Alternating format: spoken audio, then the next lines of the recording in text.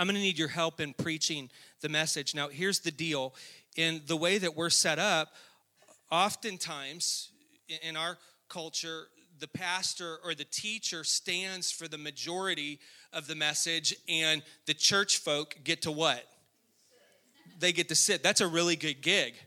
To be able to sit back when somebody up here has to sweat under the lights and all that. But I'm going to need your help at the beginning of the message. And trust me, it's not too hard. So if you don't mind, just all over the room, if you can, will you stand to your feet this morning? What Joy said this morning echoes in my heart. Who's just ever been angry at the devil?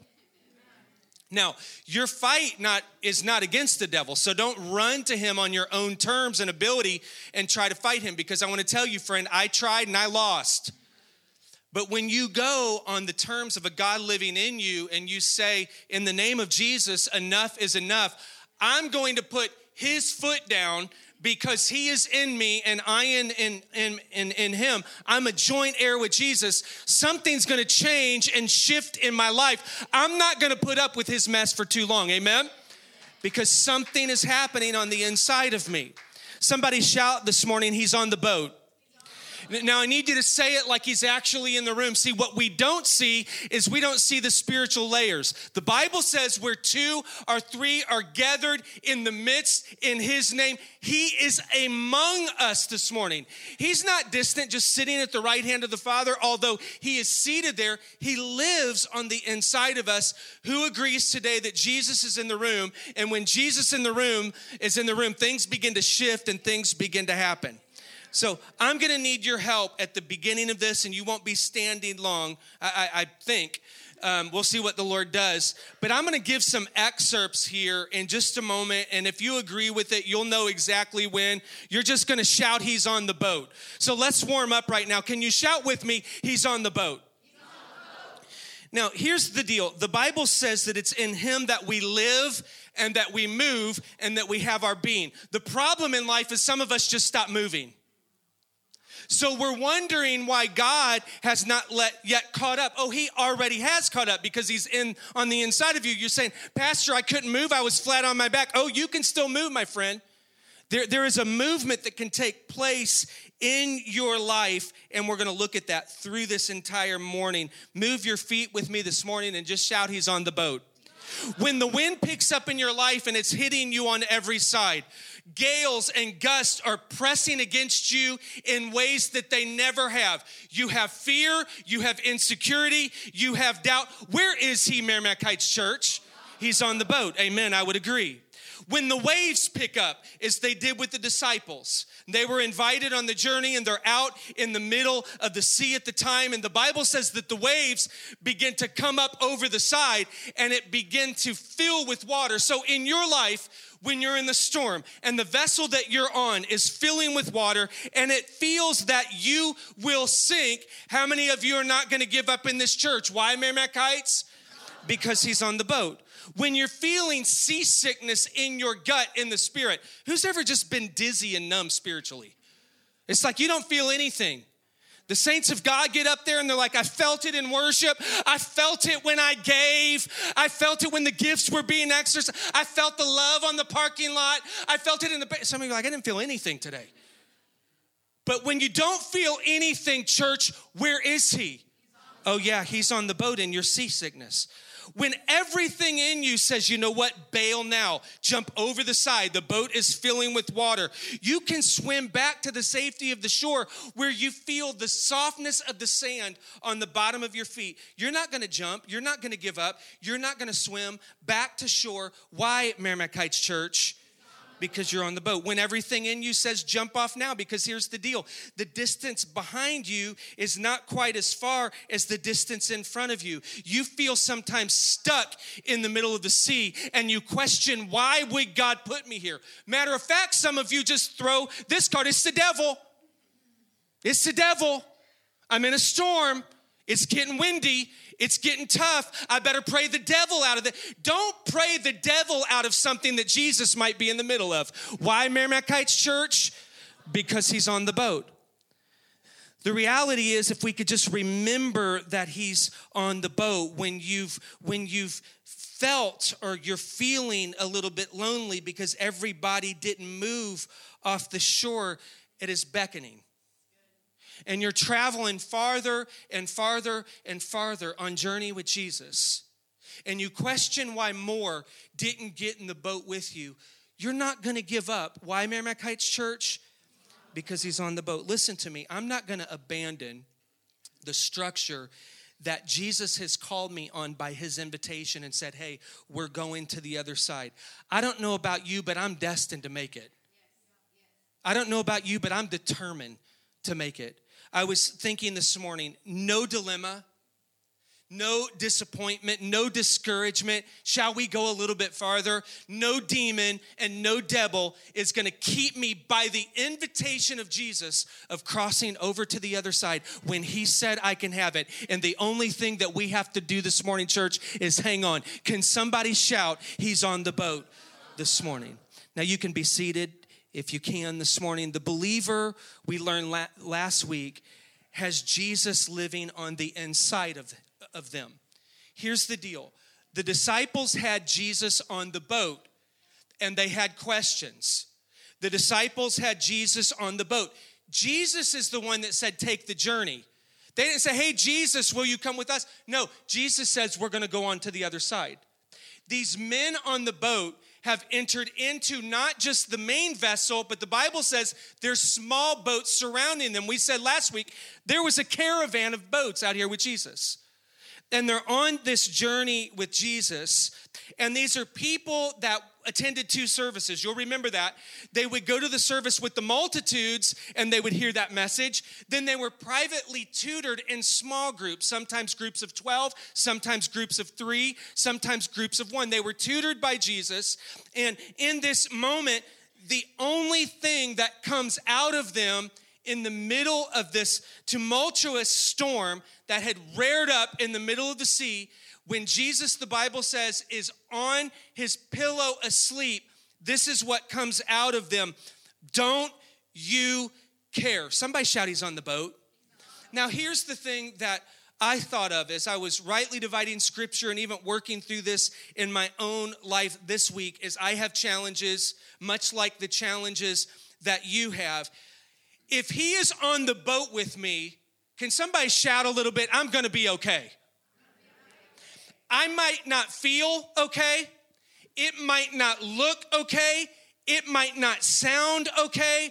The cards might seem to be stacked against me. But if Jesus is on the boat, can somebody in the room testify you're going to make it?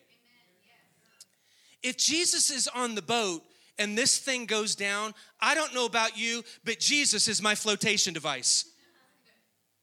If that is the cataclysmic events that happens in my life, that the boat goes down. Do you remember when Jesus was walking on the water and Peter finally jumps out of the boat? We're like, who's this Peter guy? He jumps out of the boat, he's drowning. Well, at least he jumped over the side.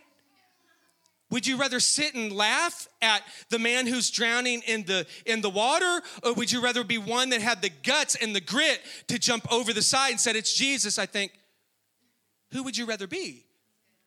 It's easy, even in churches today, we have people that are kind of sitting in the boat. Jesus said, get out of it where I am, but we struggle with it because it doesn't make sense in the natural. Why? Because you've never walked on water, but who knows, he can walk on water. So if the man that walks on water is living on the inside of you, there's going to be some things that well up in your life that don't make sense, that just fall under this category.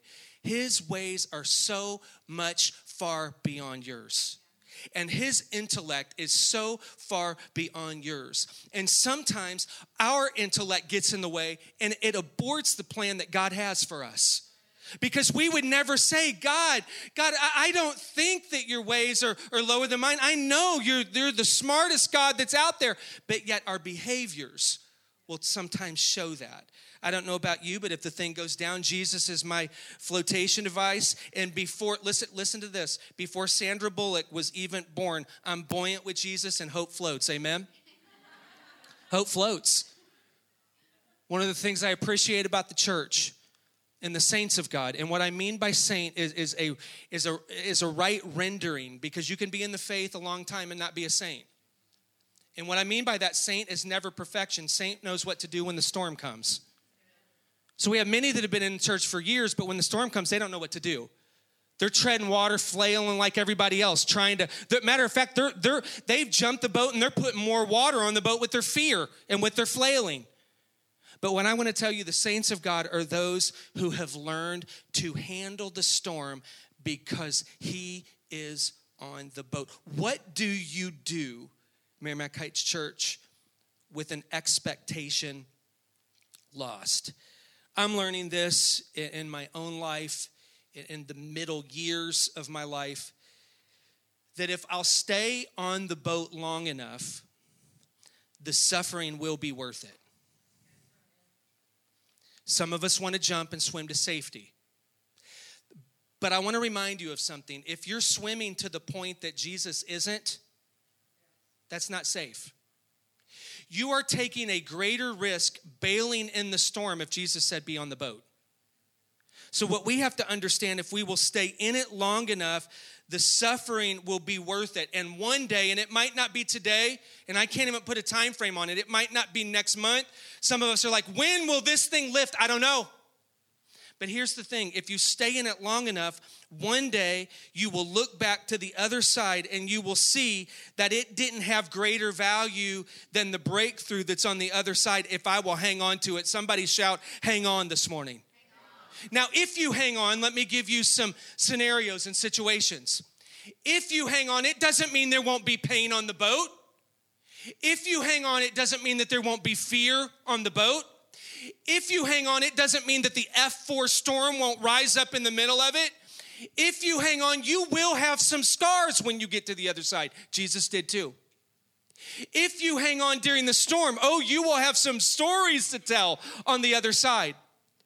If you hang on when it doesn't make sense and it seems like, man, I'm losing more friends than I'm gaining hanging on in the middle of the storm. But if you hang on, who knows, on the other side, there is breakthrough and the Lord will replenish into your life, if not use you to bring more friends onto the other side of the shore. You just got to hang on.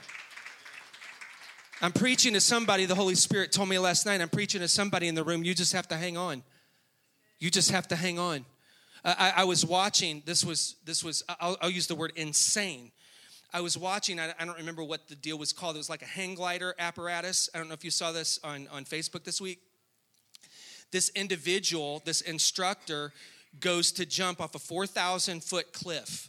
That's up there. I've climbed Half Dome about 8,200. That's about halfway up. And as they jump off, they realize the candidate that is flying with them, the paying customer, was not clipped in. Oh yeah, that's what I thought. And you're like thinking, I don't even want to watch. They're going to fall to their death. This person coaches them through it, hand in hand, in tandem. They work together to make it to the bottom with very minimal injuries. I want to tell you today, when it feels like you're not clipped in, I want to tell you when it feels like I feel, and in the video you'll see it, I feel like I've just got the thigh.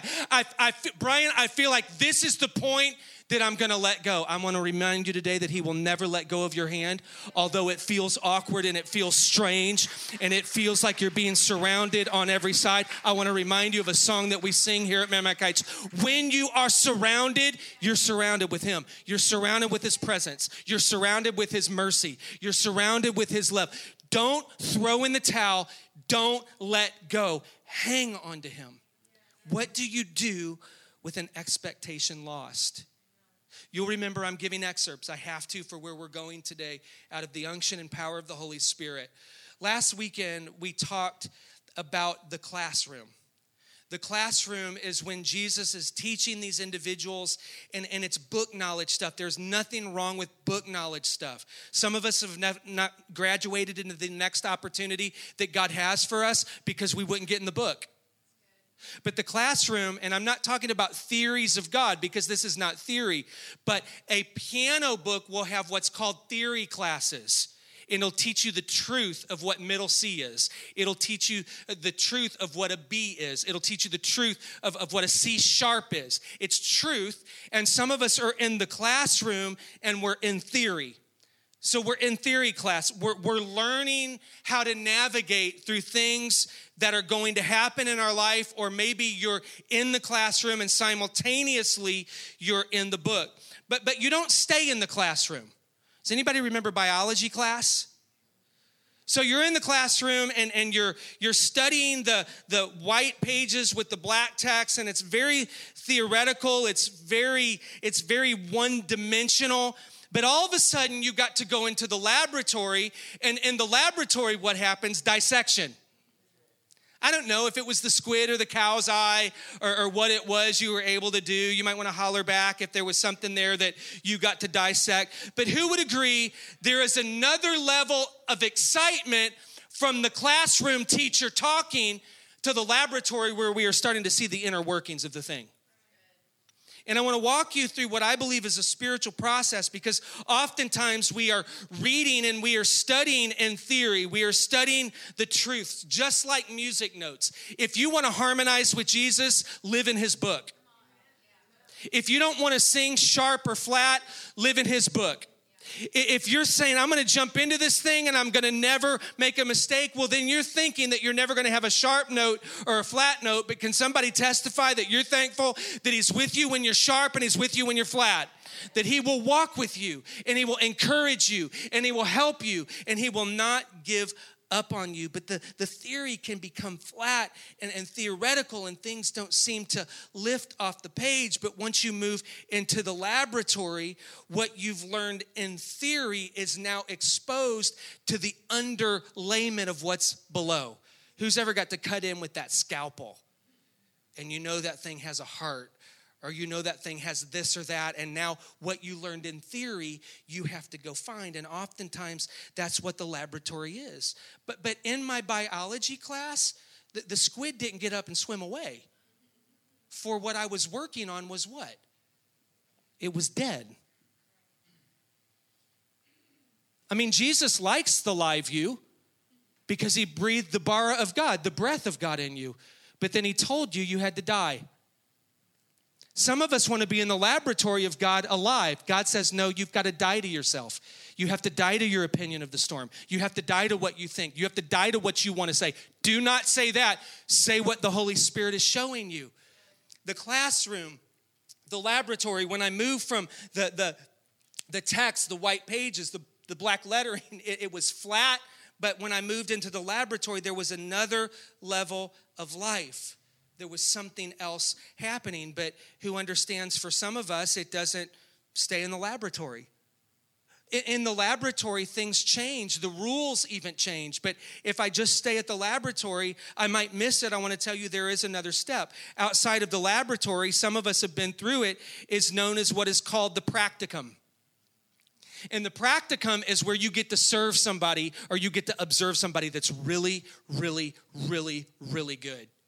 Who's ever been around somebody that is really, really, really, really good at what they say or what they do? And you're not like giving them opinion right now or what. You just sit back and you're like, I'm going to observe this. I've been in many moments of my life. I could give moments in my life with people like you in this church that are gifted well beyond my giftings and abilities in areas. And I've been able to sit back and think, wow. A practicum is a moment where you begin to observe. So I move from the classroom into the laboratory. If I'm a medical student, I move into what is called this practicum, and that is where I am learning from what was experimented with in the lab. Isn't that interesting? I was working back here on the dead thing, but it propels me forward into now a shadowing. Who would just like to shadow Jesus? We'll get around anointed people that are serving the Lord. And make sure that they're anointed, not just by talk, but the inner workings of their life. Examine them. Well, I just love Jesus. I can preach, brother.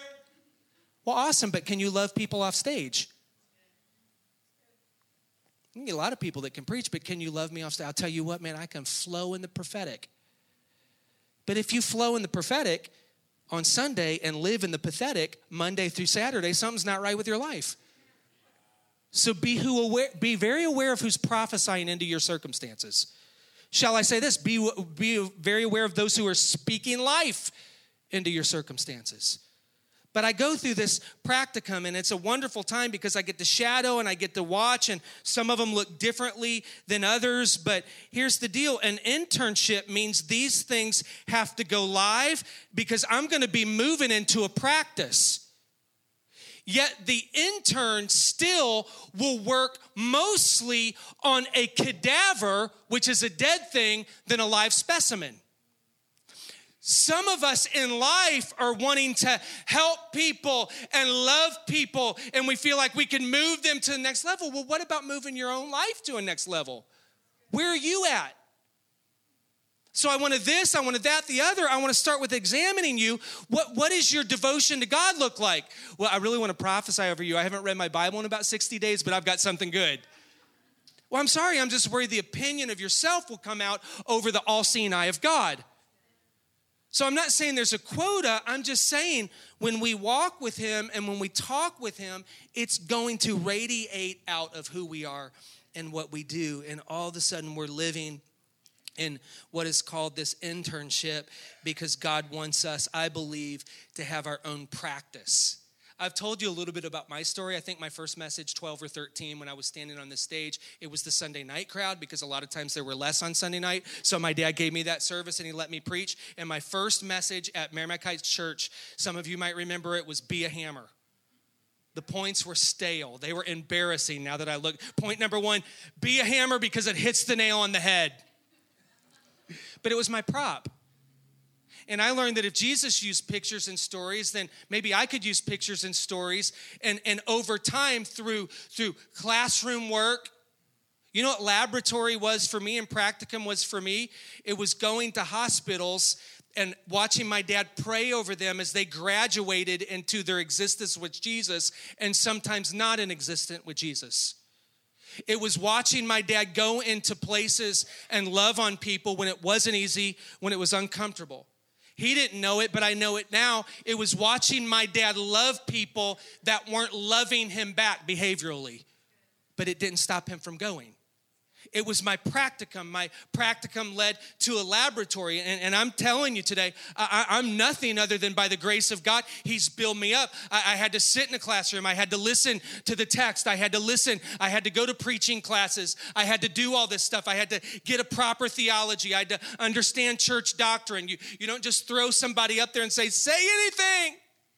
We hold to the tenets of faith, to the doctrines of faith. But I understand this, when I left the shore, and I'm still going to reach my other side, I'm not there yet, Merrimack Heights Church. Let me tell you what, there's been a ton of storms. How many of you in this room have walked through a ton of storms? I don't know where you are on your journey. I know occupationally what I get to do and what I see the Lord doing in the church right now, and he's doing phenomenal things, but he's also prophesied forward where he wants us to be. And how many of you trust and know that it's going to be good with Jesus? Somebody shout, he's on the boat. What do you do with an expectation lost? How many of you give me just a few more minutes this morning? For anyone called to ministry, and I'm just going to let the Holy Spirit land that one. For anyone called to ministry, I'm not going to tell you if you are or not. But I'm going to give you one thing that I've learned through studying this. For anyone called to ministry, ministry starts in the book. We could take it back to the story. Don't tell me you could give a bunch of great godly counsel if you haven't spent a great time in the Word of God. So it starts in the book. Don't graduate from the book. But it's lived out in real life situations. Meaning, we are sitting here today and we are looking at words. We are listening to stuff. Can somebody testify? Just look at your neighbor and say, I'm in the classroom. This is theory. It's theory. Not theory as in, oh, you mean this maybe it didn't happen? No, because that's bad church doctrine. The theory is the music note. A middle C is a middle C, and it will always be a middle C. You can't make an F a middle C because a middle C is a middle C. You can't change it. God is always God. He changes not. You can't make God into a little g God of what you want him to be. He will always be a big G God. He will never be a little F God. He will never be a B flat God. He'll never sing sharp. He'll never sing flat. He'll always be a natural God who is the self-existence one. He has always been and always will be. Amen, church? Brian, I don't understand that. That's because you're human. He's God. What do you do with an expectation lost? What do you do with that? How do you wrestle with that? Ministry starts with the great book, but it's lived out in real life situations. Colossians chapter 1, verse 24. Let me read from the word of God today.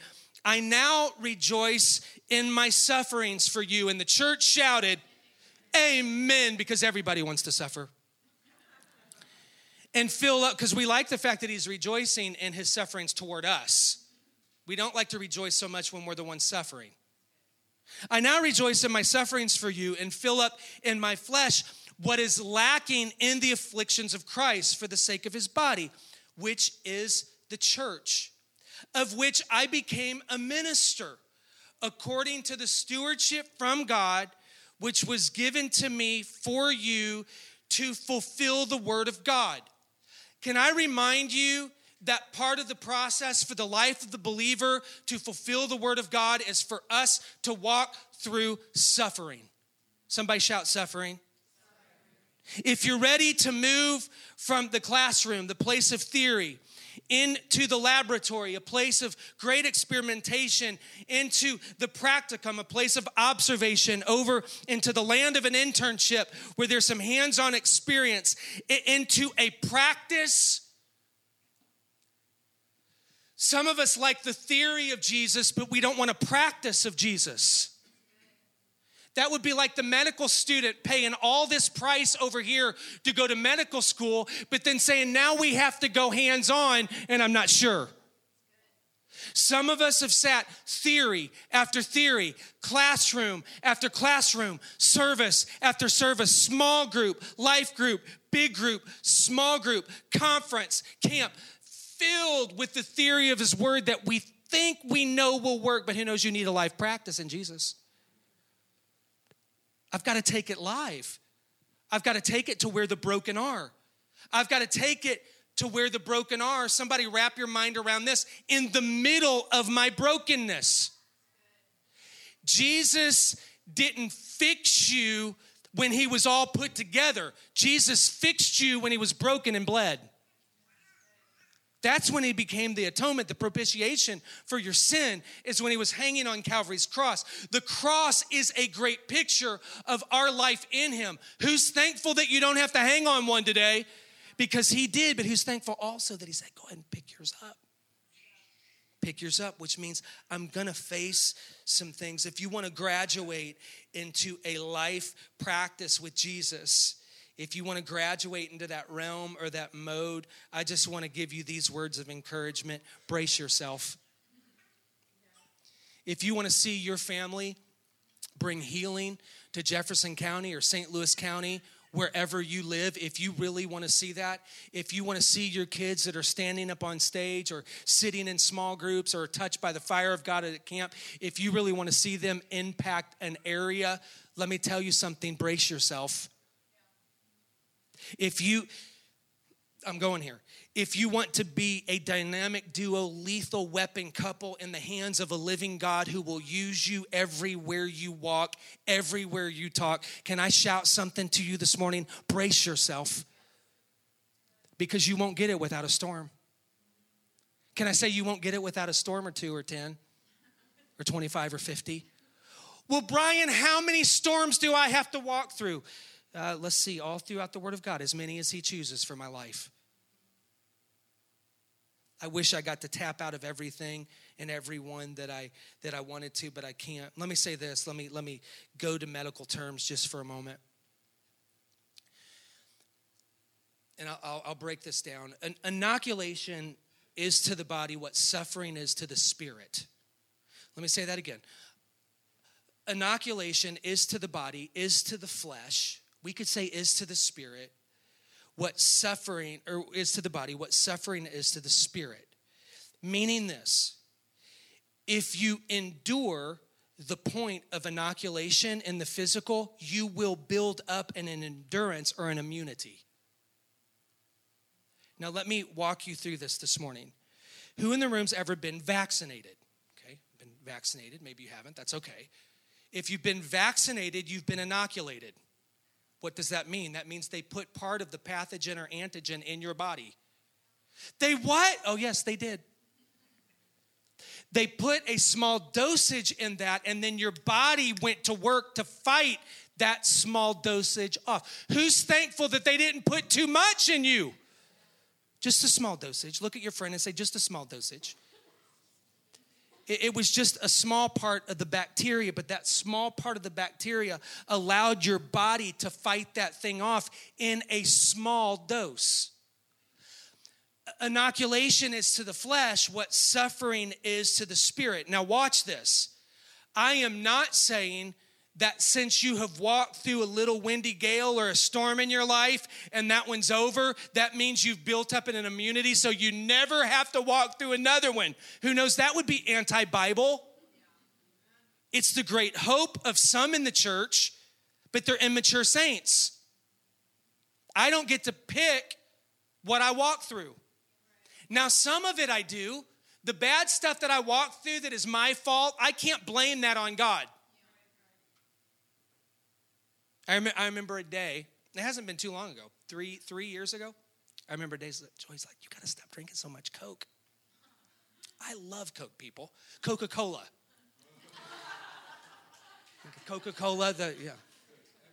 Which was sold in pharmacies first, if you trace it back, the history. Somebody bought the patent, sold it to us, and man, that stuff is powerful. So I just drank it a lot.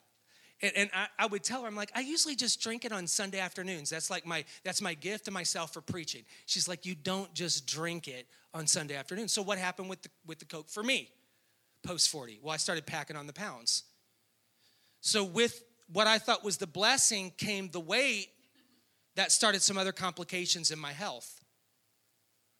Well, when I go meet with my heart doctor, what do you think he asks? What's your sleep look like? Okay, you're preaching, you're doing some other things, man. You're working a lot of hours. What's your rest look like? What are you drinking? What are you eating? Some of us feel like we're in a storm health-wise because it's God's fault. If I'm slamming down too much Coke, it's my own fault. So I become the problem in my own problem, right? Now watch this. When I am walking through life with Jesus, and again, I'm not portraying that you're immune to suffering because you've been through some things, but I do know this. I am quite sure that your spirit, if you have not been in the Word of God, walking with Him, talking with Him, I am quite sure in the spirit, if we could rank it, that your spirit could not just handle a category F4 storm to come through. You'd be sidetracked. You'd be sucked up in that thing. You'd be jumping off the boat when you should have stayed on the boat. We're talking about spiritual things. So oftentimes, God will allow little things to come our way to prepare us for the big thing that's down here that He sees but we don't know. So I ask you today, as great students in the Word of God, in theory, what do you do with the small storms? It's a small storm. You have the ability to talk about somebody or not talk about them. It's just a breeze. It's not that big of a deal, but the gale begins to pick up a little bit, and the Holy Spirit saying, do not respond, do not respond, do not respond. Get out of the conversation. Get out. What do you do with the small storms? Well, I mean, Lord, it's not, yes, you're right, Lord. I haven't read the Bible in 90 days plus. I came to an altar and I said, Lord, I will read it for the next 30 days. Help me, Lord God. I just don't feel like it. The day was really difficult. How many of you have used that excuse long enough? The greatest deterrent of you rising to the occasion and being everything that God called you to be, I would guess, is going to be time. And your reply is this: I just don't have the time. Whoever did anything great that never had the time? Think of the great baseball players that have sent it over the wall. Think of the individuals who have the most stolen bases. Think of the individuals who have taken companies over, many of them Christian people, and they have worked and they had put in the time and they've used their talents, and on days that they wanted to be sawing logs or taking more vacation than they should have, they stayed focused to where they were in the season, and God began to grow the thing in their life. Time is one of our greatest deterrents. The saints of God should never say they do not have time, because it's a poor excuse. The saints of God should pray the prayers of Scripture. Oh, Lord, renew my time. Show me the thing that I'm putting time into that I shouldn't be putting time into. Show me the thing, Lord, that you have called me to. Graduate me out of the classroom, Lord, because I want to practice in you. Amen, church? Help me, Lord. If I want to handle the bigger storms in life, I only do that with the Lord's help. I understand it, but oftentimes these storms come in much smaller doses. If you and I avoid all suffering, if we teach our kids, be like mom and dad, avoid all suffering at all costs. You're at Kitchens, and Kitchens don't suffer. Well, first of all, my dad never told me that. He said, well, here's a few scriptures about suffering. It's one of the things, I was talking to somebody the other day. It's one of the things that I really appreciate about my parents. My parents are very celebratory of the kids and the grandkids, but they're never over the top. In other words, in my greatest victory and greatest defeat, I've had champions in my corner. Get back up. Be it, that's why, watch the process, watch my mother after almost every service, unless she's ministering to somebody else, she will walk up here and she will say, great job, son. Sometimes I want to stop her, say, turn around, Mom, are you serious? I felt that one was a little sharp or flat. What is that doing? Encouraging me on the good days, on the not so good days. Are you thankful that you have somebody on the boat that will encourage you on the good days and bad days? Are you thankful when you go to God and he's right there curled up in his pillow, as scripture says, and you say, don't you care? Is somebody thankful that he's got enough gusto to stand up and say, peace, be still, and he rebukes the storm, but then he comes over and questions you? So I'm going to rebuke the thing that you think's going to take you out. I'm going to rebuke the thing that you have so much fear that you had to come wake me up. I'm on the boat with you. I've been teaching you in secret. I've been tutoring you. I'm going to go ahead and rebuke that thing because you're so focused on that, you've lost. So I'm going to rebuke that so I can deal with you. I'm rebuking that, but boy, I've got some questions for you. Some of us tap out of that. Why would you run from the questions of God? I got some questions for you, boy. Joy's right. Why are you drinking so much of that? And you want to be healthy and strong to do the will of my Father. Why are you this? Why are you that? Because when God questions you, it's not because he hates you. If God will rebuke the storm and spend some time with you in private to ask you some questions, some leading questions, he wants to show you that he wants to help you get to the other side of the problem. Let's turn to 2 Timothy chapter 2, verses 1 through 4. Anybody taking notes this morning? The Lord might drop something into your spirit, so I encourage you, if you kind of feel a jump, it's like, okay, maybe I should. Oh, you know what? I encourage you, even if you don't feel a jump, write a few things down. 2 Timothy chapter 2, verse 1, you therefore, my son, be strong in the grace that is in Christ Jesus, and the things that you have heard from me among many witnesses, commit these to faithful men who will be able to teach others also. You therefore must endure what, Merrimack Heights? Hardship. The thing none of us want to walk through. Even the saints of God do not want to walk through hardship. You must therefore endure hardship as a good soldier of Jesus Christ.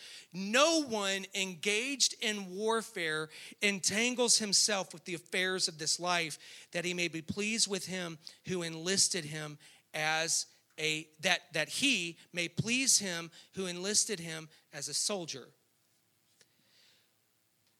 When we endure and we trust the Father in the storms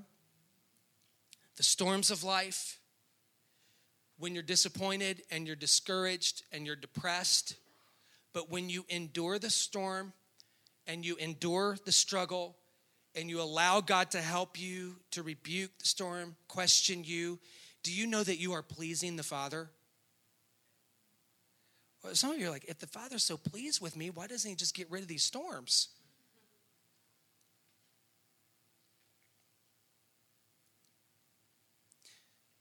This week, I want you to think of the top 3 to 5 storms in your life. And I want you to think of where you would be without them. Sometimes a storm wakes you up that some things need to change. Sometimes a storm wakes you up and says, God, I've been a little bit stale in my faith. I won't get to the other side with the juice that I had over. I don't know if you've ever had to wrestle with this. God, the milk of the word won't do it for the storm I am. I need some meat to chew on. And what does the Lord do? He's not like a mama bird who comes and fills my belly. He's like, then get in the text. Know it. I've said this often. Some of us are trying to figure out how do we overcome habitual sin in our life. Well, we go to small group. I went. For 3 months it was better, and then I fell back into the trap. Pastor Brian, I committed that I was going to go to church at least 25 times last year. I was going to hit it about halfway through. I did it. Still have sin in my life. I went over to one of the local bookstores, walked in, #1 bestseller on how to get over. I bought it. I went through the whole thing, took notes, highlighted the whole thing. Practice some of those things. But I still have the sin. Can I give you something this morning that's beyond all those things you've tried? Thy word have I hidden in my heart that I might not sin against thee. Great. Now it takes work. Well, if you want the tentacles of the thing that's in you to be pulled out of you, yes. You've got to have some ammunition beyond your own or the wise words of philosophers of the day that are even hidden in today's church. You got to have something that will withstand the storm. If you want sin to stop in your life, hide the word of God in your life. That way, when the tempter comes, it won't be like, God, I just pray my way out of this. You'll have something to say that's of the word of the one living on the inside of you. Give me just a few more minutes. The Bible says that it's through this individual who is struggling, who is walking through some things. It's saying to this individual, soldier, don't get engaged in the affairs of this world. Do you know why we want the storm to come off of us? Because we have too much of the world attached to us. Oh, God, the storm's coming, protect my house, protect my house, protect my house. Oh, God, I forgot I've got some kids living in it too. Protect my kids, protect my dog, my lab, protect them. The goldfish, God, protect my stuff. Got that car over there, it's brand new, deductible on that thing. Lord, protect affairs of this world. A lot of the prayers that we pray are to protect things that the moth and rust are going to destroy. We've talked about it before, and that people are going to fight and argue over if we don't have a good plan when we're gone. Turn your eyes upon Jesus. Look forth in his wonderful face. That's not the good part. That's good. And the things of earth will grow strangely dim in the light of his glory and grace. When I'm in the middle of a storm and I have my eyes on Jesus, I'm not so concerned about the house or the stuff. When I'm in the middle of the storm and I've got my eyes focused on Jesus, and I've even had to work through it, and I had, like Paul said, I had to buffet my body to beat it into submission because I wasn't treating it as the vessel that God said. And I had to do that, and I still have to do this. And if I'm in the middle of the battle or the middle of the storm, I don't have to worry about my health. I just turn my eyes on Jesus. You might have to turn your eyes on Jesus and still have the chest pain. You might have to turn your eye on Jesus and still feel some things not right in your body. But here's the deal. If you will detach yourself from the affairs and cares of the things on the earth, and you say, God, you know where Jesus will take you in the middle of the storm? Right there in the eye. You know what happens in the center of the eye of the storm? Great peace. Everything on the outside. Person standing in the middle with Jesus. I'm sorry, Lord. Just a few minutes ago, I got mad at you because you're on the pillow sleeping. Thanks for your grace. Thank you, Lord, that you allowed that thing to spin out into no man's land so that you can sit here and deal with me right now, Lord.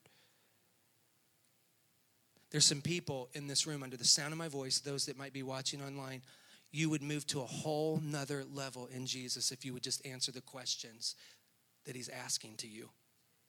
They're not mean-spirited, it's God. They're not trying to trap you, he's trying to help you. He's trying to love you to the other side. Look at your neighbor and say, I'm an enlisted soldier.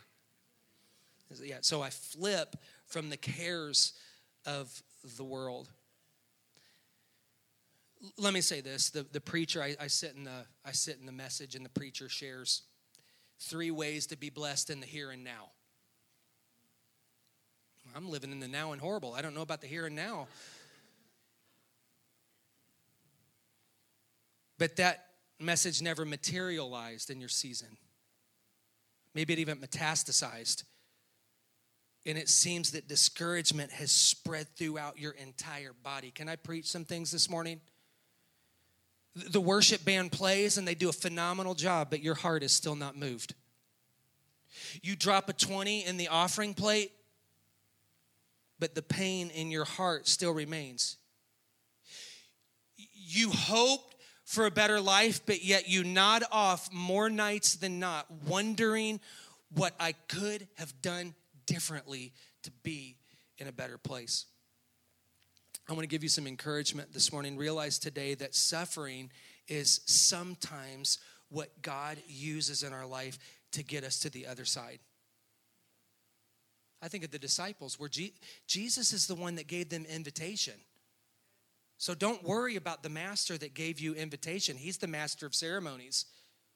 Just be willing to endure and walk through everything that happens from shore to shore. Trust him. I like what David shows us in Psalm 56. Would you agree with me that David went through some storms? David had been surrounded by his enemies. I know we have a bunch of bad men here at Merrimack Heights Church, so we're tough. But David had moved to this place where he was surrounded by men. He was surrounded by enemies on every side. Meaning, scripturally, as we study that, he was hemmed in. Our modern day vernacular would be cornered. Have you ever been cornered before? Or cornered something else? David was cornered. And in that moment, David had a lot of struggle. He had a lot of stuff, as many of you in this room do. And the church shouted, amen. Yet he was a man after God's own heart. He was quick to repent, but sometimes quick to mess up. But I love the rendering of Psalm 56, 8, and 9. You number my wanderings. Put my tears into your bottle. Wouldn't it be cool to get to the Lord and say, hey, can I get my tear bottle when you get to heaven? David's psalm is poetic, capturing my tears. Are they not in your book? Question. When I cry out to you, then my enemies will turn back. This I know because God is for me. Can somebody shout, God is for me? You number my wanderings, God. You put my tears this week, this month, this decade into a bottle. God, aren't they still in your book? God, I cry out to you, and when I cry out to you, it seems as though my enemies turn back. But this one thing I know, Lord, I love when David says like this because there's a lot I don't know. But if I can find some things that I do know that have some real leverage in my life spiritually, this verse right here just popped off the page. I was in the laboratory with God over the scripture this last week. He moved me into a practicum with God with this script. He moved me into an internship with God. This one thing I do know standing before you today, Merrimack Heights Church, is we move forward in what God has called us to do. God is for me. Some of you just need to get up in the house and you need to walk around in the house because your home's going through a struggle. And you remind the kids, God's for us. Remind the dog, God's for us. Remind the vehicle that's not running properly, God's for us. Remind the house that it's tough to make the payment sometimes, God's for us. Remind the circumstance, cover gets bare. I know that you are for me. Get another bad report from the doctor, blood pressure's high. I know that you are for me.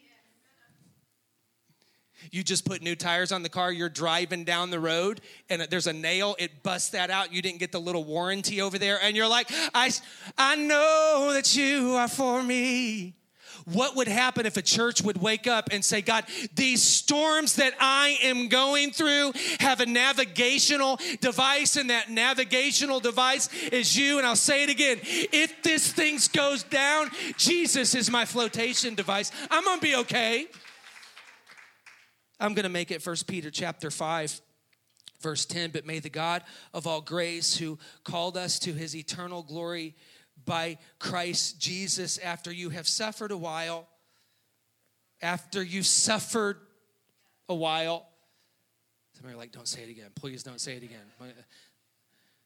After you suffered a while, perfect, establish, strengthen, and settle.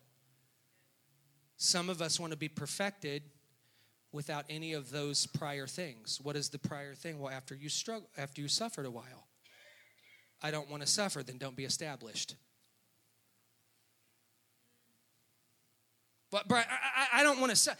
It doesn't fit right on me. Well, then don't be strengthened. The word says after you've suffered a while, there's going to be some things that happen. And when you're walking through a time of suffering, I want to remind you, if you are in a time of suffering right now, you don't have to raise up your hand, just raise up your heart before the Father. If you are in a time of suffering right now, I will also say this, if it's caused by you yourself or if it's allowed by God, I want to tell you right now that there's something being perfected in you if you'll open up your heart. If you are in the storm of storms in your life, I want to preach to you this morning. If it is by your own cause or it is something that the Lord is allowing, I want to let you know not only are you being perfected, but God is going to establish you. How many of you need some establishment in your life? You're walking through the storm of storms in your life. It doesn't make sense. It's another trip around the mountain. You're tired of it. It might be your own doing, or it might be something the Lord has allowed in your life. If you will open your heart and get back to theory, classroom, let him move you to the lab and through the categories, I'm going to tell you there is a strength that is coming upon your spirit and upon your frame. Have you ever cried till you couldn't see? Yeah, if you're walking in that moment of suffering, if you're walking in that moment where it's like, God, I don't even know if God could catch any more tears in the bottle because I don't have any more to cry. I want to remind you this morning that settling is a byproduct of suffering. Why is the church trying to pray off the thing that sometimes we need to walk through? And I'm not saying that we do not need to be people of prayer. I'm not saying that when we have sickness, we don't call for the elders of the church. I am saying that sometimes we're going to walk through some things that we don't understand. And it is in that suffering that God is perfecting, establishing, strengthening, and settling. Can the church shout amen this morning? Maybe you've been in this situation before. Let me say this first. Part of our eternal calling as mankind, men and women, that if we are to live in the realms of everlasting glory, I'm so excited about that day. I am so excited. I was sharing with somebody at work last week. Won't it be cool when we can sit down, and I don't know exactly what heaven will look like, but won't it be cool? This is my view. Won't it be cool when we can sit down for 10,000 upon 10,000 years and talk about the great work the Father did on earth, and it will just be as one day? Who knows your problem's going to go away? It's going to go away. It may seem gigantic right now. There are some of you that have walked through some things. 10 years ago, you were in your greatest battle. Today, it would be a mere wind gust. Because God's growing some things in you. You've been in this situation before. I'm getting ready to close. Little Johnny's at the store throwing a temper tantrum. I know it's not your kid or grandkid. It's little Johnny. If your grandkid or kid is little Johnny, not your little Johnny, another little Johnny. You know what I'm talking about. And they're throwing, and you'll hear the dad come over, squeeze, settle down, boy. You'll hear a lot of settle down, or we're going to the car. Kid gets louder. Settle down, or when we get home, kid gets louder. You ever seen that there's nothing that can settle little Johnny? Now, some of us have some opinions on what could settle little Johnny. I understand that here in Jefferson County. I get it. In good old USA, show me state. I'll show you, boy. You grew up in my generation. Yeah, I get it. Suffering has great potential in settling.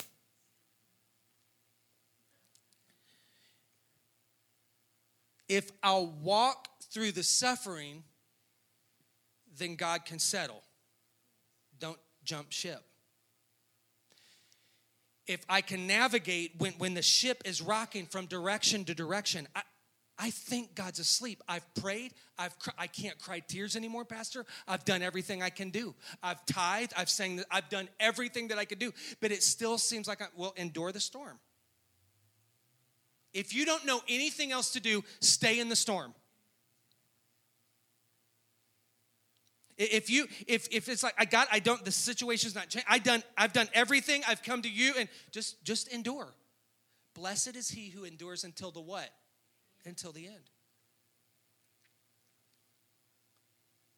2 Corinthians 1, 5-7, last verse. For as the sufferings of Christ abound in us, so our consolation often abounds through Christ. So my suffering abounds where the consolation is, which is in Christ. This is a series right here. Now, if we are afflicted, and the church shouted, amen, especially if you've been walking through some stuff, it is for your consolation and salvation, which is effective for enduring the same sufferings which we also suffer. Or if we are comforted. Who likes that side of the coin? It is for your consolation and salvation. And our hope for you is steadfast, because we know that you are partakers of the sufferings. Let me stop right here. Why was their hope steadfast, unmovable, unshakable? The wind couldn't blow it away. Concrete. A lot of words describe this. Because we know that you're partakers of the suffering. That's why we're steadfast. So also, you will partake of the consolation. I want to remind you this morning, if you will partake of the suffering, you will get the consolation. Notice briefly that they didn't say, our hope is steadfast for you as we pray for the suffering to be removed. Nope. No prayer of removal of the suffering. But to be steadfast in the suffering. Paul knew it well. He would walk into places where things were very fat in life, and he would walk into places where things were very lean. I think the one that would wreck ships for the sake of the gospel would have some words to tell us, amen? Who had left the safety of the shore many times, thrashes across his back, flogged many times. I think he would have some stuff to tell us. I just want to say this, don't hope away all suffering. Don't. Because the thing that is transpiring in your life right now, especially if it was by the invitation of Jesus, could be the greatest blessing on the other side. Who's ready for the greatest blessing? It's not 3 steps of blessing today. We're living blessed. Where you might be, but some of you might be living dead center of your storm. And you need God's help. What do you do when you're dealing with an expectation lost? Let me give you 4 things. Under this heading, you can mark it down bold. We endure it. Because when we endure it, this is what we are signing up for. God, you are perfecting something in Brian right now. When we endure it, you are establishing something in the Kitchen family right now, Lord. When we endure it, you are strengthening something in us that we don't get by doing, we only get by waiting on you. And as we wait upon you, you renew our strength. Who's thankful that the Lord didn't make a bunch of requirements for you to go get it? He just said, wait on me and I'll strengthen you. And then I end by this. If I can handle the perfecting, the establishment, the strengthening on the other side of the storm, there is a settling. And I'm not going to preach on this maybe at another time, but when Jesus gets to the other side, Because our hope is we're in a storm, we get delivered from the storm, and there's no storm. They get off the boat, they walk up the shore to the other side, and they walk in and up to a man that is possessed with legions of demons. Brian, what happens? Like, what's the trophy? What's the trophy when I endure a storm? Is it 10 years storm-free? What's the trophy when I go through all that and I'm perfected and established and strengthened and settled? Does that mean life is perfect now and I get to watch and pray over all the other stuff? Sometimes the trophy for walking through your greatest storm is another storm.